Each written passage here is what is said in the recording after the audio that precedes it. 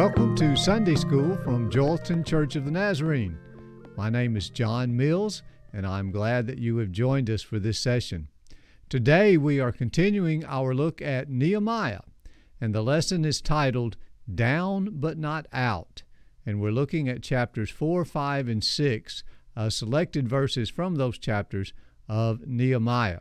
But before we get into the lesson, let's open with a word of prayer. Dear Heavenly Father, we do thank you, Lord, for this day you've given us.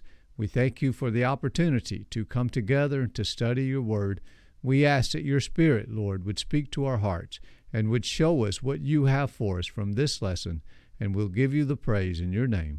Amen. Let me begin with a question. I'm going to name several people in pairs, several pairs of people, and I want you to think of what these pairs have in common. So we have Batman and the Joker, Superman and Lex Luthor, Spider-Man and the Green Goblin, Popeye and Bluto. Now, when you think of those four pairs of people, what is it that they have in common? What is the connection between the two? And I'm sure you've realized by now that these are the hero and the villain, the one who is in charge and then the one who is opposing. And so when we look at a story, every good story has a hero, but every good story also has opposition. There's someone or something that fights against the hero. So today we're looking at Nehemiah. And we're focusing on those who oppose Nehemiah and the other exiles as they're attempting to rebuild the wall at Jerusalem. So last week, you remember, we talked about how Nehemiah came to the exiles and he shared his vision with them, this vision that they could rebuild the ruined walls of Jerusalem, that they could finally take away the disgrace that was on them and on their God. And this has meaning for us because God has a vision for us as well, a vision that we will be full citizens of the kingdom of heaven, a vision that we will bring glory to our Father. When we are known as God's children, that God will be honored through us. And so I like the way Paul lays out this vision. I have a slide here of Philippians chapter 1, verses 9 through 11. And Paul is talking to the Philippians, and he says, "And this is my prayer for you, that your love may abound more and more in knowledge and depth of insight, so that you may be able to discern what is best, and may be pure and blameless for the day of Christ, filled with the fruit of righteousness that comes through Jesus Christ, to the glory and praise of God." So as we look at this prayer, this is the vision that God has for us. Now, does this describe your life? I have to ask myself, does it describe my life? The lesson from Nehemiah is this can be a description. God's vision for us can become reality, just like his vision for the exiles became reality.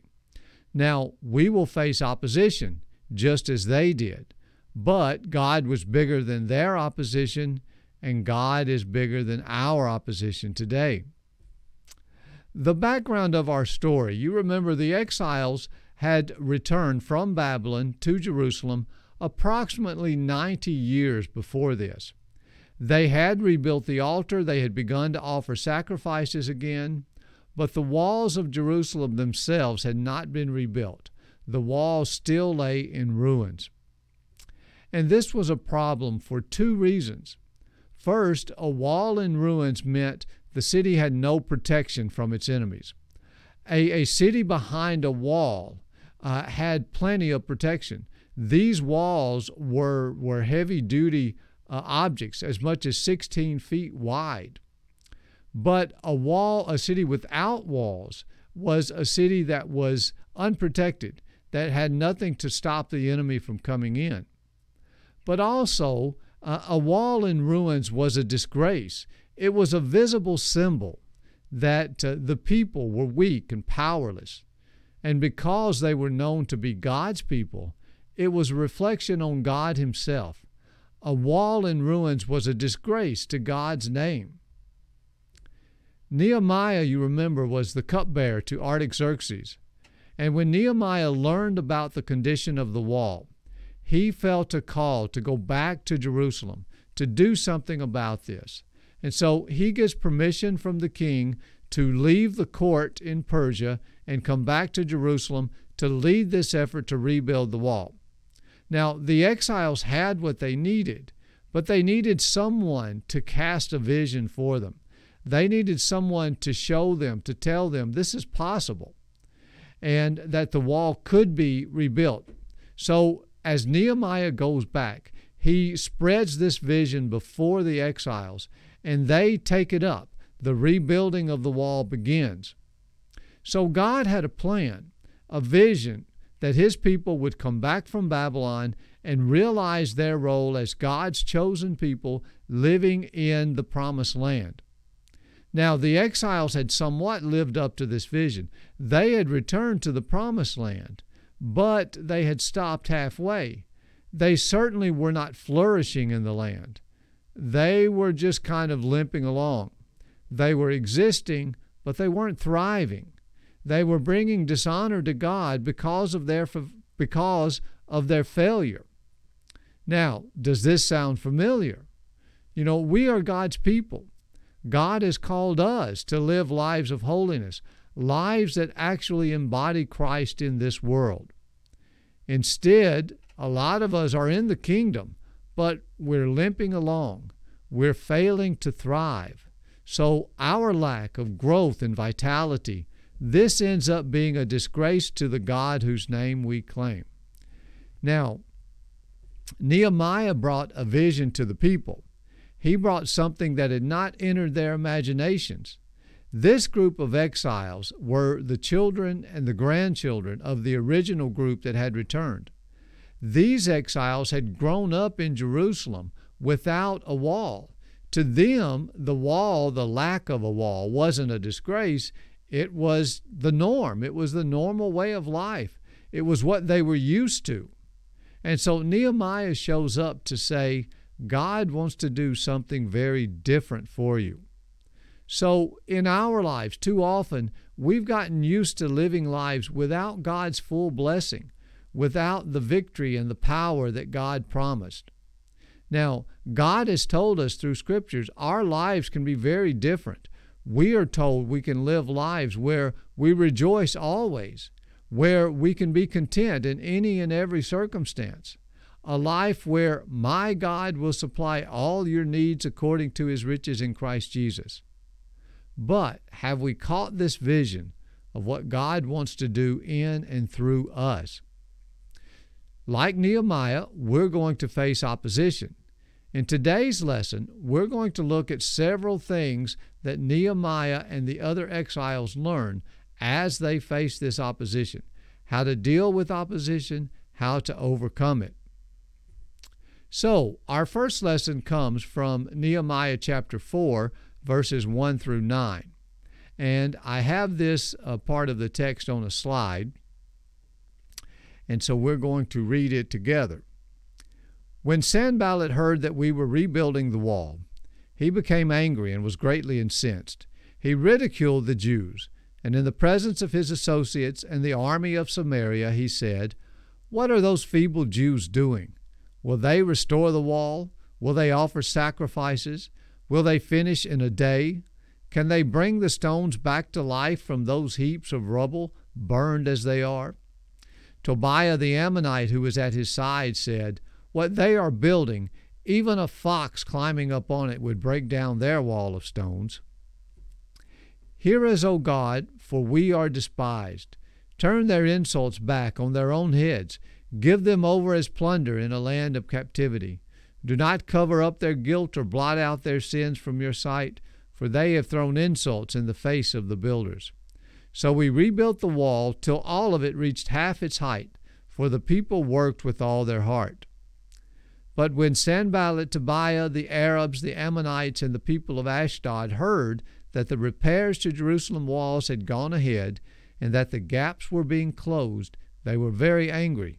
They all plotted together to come and fight against Jerusalem and stir up trouble against it. But we prayed to our God and posted a guard night and day to meet this threat. So we can see that the first lesson we learn, Nehemiah and the exiles faced opposition from without. They faced opposition from the pagan people who surrounded them. These people wanted to do their best to discourage, to hinder Nehemiah from rebuilding this wall. Now, their enemies were a varied group. There were the Jewish people who had been left behind. When the king of Babylon, Nebuchadnezzar, when he took away most of the people to Babylon, he left the poorest of the poor behind to work the land. So you had this group who were left behind. You also had the original Canaanite tribes. Some of them were still in the area.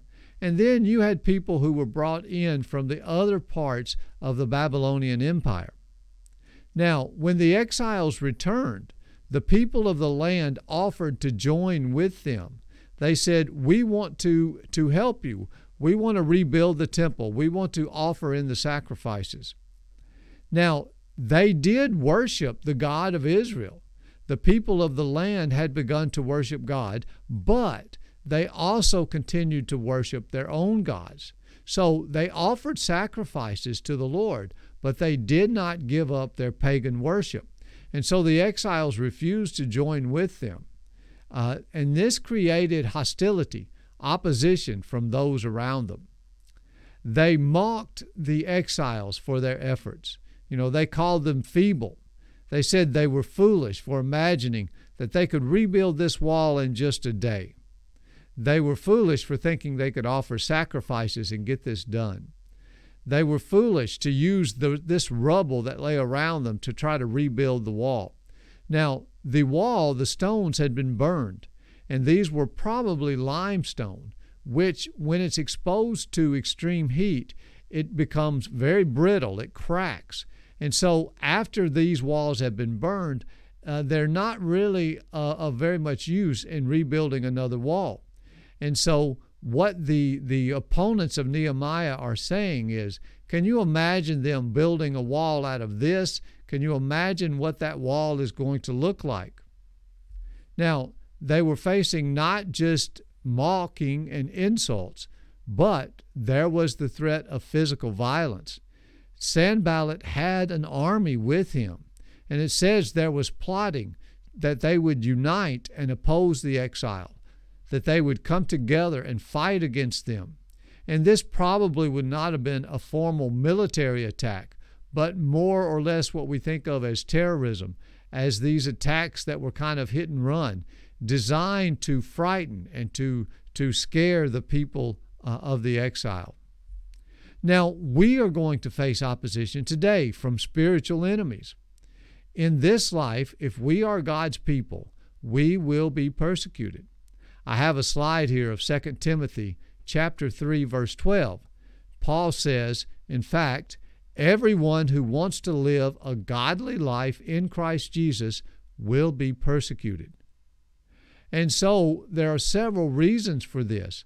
First, when we live godly lives, it's a rebuke to those around us. It's a criticism of those who aren't living godly lives. Jesus reminded his disciples of this. I have a slide of his saying from John 15. He's speaking to his disciples and he says, if the world hates you, keep in mind that it hated me first. If you belong to the world, it would love you as its own. As it is, you do not belong to the world, but I have chosen you out of the world. That is why the world hates you. So we can see there will be opposition. We face opposition because we have spiritual forces that oppose us. I have a slide here of Ephesians chapter 6, verse 12. Paul is describing the spiritual enemies that we face. He says, for our struggle is not against flesh and blood, but against the rulers, against the authorities, against the powers of this dark world, and against the spiritual forces of evil in the heavenly realms. So Paul is reminding us that we have opponents, And it's not just people around us. We have a supernatural enemy that is fighting against us. Now, when we look at Nehemiah, we see that he deals with this opposition in two ways. First, he prays, but it's not really the kind of prayer that we expect. Nehemiah prays for God to deal with his enemies. He says, turn their insults back on their own heads. Give them over as plunder. So Nehemiah is praying for the destruction of his enemies. We look at this and think, well, I didn't think Christians were supposed to pray like that. But Nehemiah is praying in this way, not because these are his enemies, not because they've done anything to him personally. He is praying like this because they are God's enemies. It's not that they are opposing him, it's that they are opposing God. And so his goal in this prayer is not to see his enemies destroyed. It's to see God's enemies destroyed so that God's purpose can advance. You know, when we deal with opposition, we don't make the opposition about us. Instead, we realize that it's about God, and we allow these enemies not to be our enemies, but to be God's enemies, and to let Him deal with them.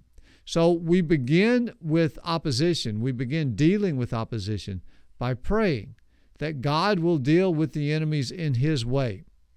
But Nehemiah didn't stop with prayer. As important as prayer is, Nehemiah also acted. He posted a guard. The scripture says, we prayed to our God and posted a guard day and night to meet this threat. So we are to pray, but then we are to take the precautions that we can. We are to do what we can to guard ourselves. In Ephesians chapter 6, as we've already looked at, Paul warned them about the danger that they face, this struggle that's against spiritual forces. And that should give us concern. But I have a slide here of Ephesians chapter 6, verses 12 and 13. Paul has told them what the problem is. But then he goes on to say, there is something you can do, something to protect yourself. He says, therefore, put on the full armor of God, so that when the day of evil comes, you may be able to stand your ground. So Paul is letting us know we have this enemy that opposes us, but we also have access to the armor of God. There are things that we can do to defend ourselves. We have the belt of truth, the breastplate of righteousness, the gospel of peace, the shield of faith, the sword of the Spirit. So we are not defenseless. When we build these things into our lives, we can use them to face the opposition that arises. Now, a second lesson that we can see from Nehemiah comes from Nehemiah chapter 5, verses 1 through 5, and I have this on a slide for you. Let's read it together. Now the men and their wives raised a great outcry against their fellow Jews. Some were saying, we and our sons and daughters are numerous. In order for us to eat and stay alive, we must get grain. Others were saying, we are mortgaging our fields, our vineyards, and our homes to get grain during the famine. Still others were saying, we have had to borrow money to pay the king's tax on our fields and vineyards. Although we are of the same flesh and blood as our fellow Jews, and though our children are as good as theirs, yet we have to subject our sons and daughters to slavery. Some of our daughters have already been enslaved, but we are powerless because our fields and our vineyards belong to others. So we see a lesson here. Nehemiah and the exiles were facing opposition from without, but they were also facing opposition from within. Some of the more wealthier of the exiles were taking advantage of their poorer brothers. They were lending money, and evidently at high interest rates. When the poor could not pay them back, they were actually selling some of their fellow Jews into slavery. So the exiles were literally enslaving themselves. Now the people were facing an economic crisis, a time of famine, when there was a shortage of food. And so they were having to borrow money. They were having to mortgage their land to buy food and to pay taxes. And as a result, they put up these sons and daughters as collateral. When they couldn't pay, Their children were taken to be sold as slaves. But, the biggest thing about this is who is doing it. It's not their enemies. It's not the Canaanite people around them. It's not the Persian Empire that they are a part of. It's their fellow Jewish brothers and sisters who are doing this to them. So a lot of times, like the exiles, we can find ourselves ensnared in slavery. We find ourselves trapped in bondage. Maybe it's bondage to addictions or habits, behaviors that we know are destroying us, but we can't stop. Bondage to fear or anxiety or worry. Bondage to sabotaging relationships. And we're in this bondage not because of an outside spiritual enemy, but because of the selfishness of our own lives. We are doing this to ourselves by refusing to submit to the lordship of Christ. When we insist on maintaining control, on living for ourselves, when we insist on doing what we think will please us or benefit us, we end up in slavery. Jesus said this very clearly. I have a slide here of Matthew chapter 16, verse 25. Jesus says, "For whoever wants to save their lives will lose it, but whoever loses their life for me will find it." And so Jesus is telling us exactly this. When we cannot surrender our lives to Him, when we insist on living our lives the way we want to, we wind up in slavery. And it's a slavery that we have brought upon ourselves. Now, a third lesson we see from Nehemiah comes from chapter 6. And I have a slide here of verses 15 and 16. "So the wall was completed on the 25th of Elul in 52 days. When all our enemies heard about this, all the surrounding nations were afraid and lost their self-confidence, because they realized that this work had been done with the help of our God." So we see that Nehemiah and the exiles faced a major challenge, and with God's help, they achieved incredible results. Because of this, God was glorified, and the people around them lost their self-confidence, this confidence that they could defeat the Israelites using their own gods. Now today, God is wanting to do great things through us, to glorify Himself, to reveal His power and strength. And we can shine a light on the weakness and foolishness of this world with its modern idols. We can show them the futility of a life that's lived without God. When you look at this scripture, it tells us the wall was completed in 52 days. Now, that doesn't seem like much. We read that sentence and we kind of pass right over it. Think of what that means. The wall had been destroyed over 150 years ago. The original group of exiles had returned over 90 years ago. And still, the wall was not built until Nehemiah comes. But once he comes and once they start to begin work, they complete the wall in 52 days, less than 2 months. And this was an amazing accomplishment. These people who had never known a wall, now their lives were completely different. Now they were no longer living among these ruins. This was done in the face of this opposition. Sanballat and Tobias, as we saw earlier, the governors of the lands around them, these were opposing them. But they were also facing opposition from their own people. It mentions Noadiah and the rest of the prophets. These were Jewish people, but they were opposing Nehemiah. In chapter 6, there is a man called Shemaiah, and he might have been a priest, but presumably he was a prophet. He was secretly in league with the enemies of the exiles, and he was trying to get Nehemiah to sin by going and hiding out in the temple. And Nehemiah knows this, and so he doesn't allow himself to be tricked. But what you can see is that the opposition was from those outside, but it was also from Jewish people within the city of Jerusalem itself. So we see that God has always used his people to do incredible things. And this did not stop in biblical times. We have the example of Telemachus, who was a Christian monk living in the Roman Empire approximately 350 years or so after Christ. While he was in Rome, he attended a gladiatorial match. This was when two gladiators, two men, would actually fight each other to the death, and all of it for the amusement of those who came to watch. And when he saw this, it so horrified him that he jumped into the arena and separated these two gladiators, telling them, there's no way you should be doing this. Now, the crowd was so incensed that he had disrupted the proceedings that they stoned him then and there. But his example was not futile. It says that the emperor was so moved by this that he actually outlawed the use of gladiators, and this effectively stopped it, at least there in Rome.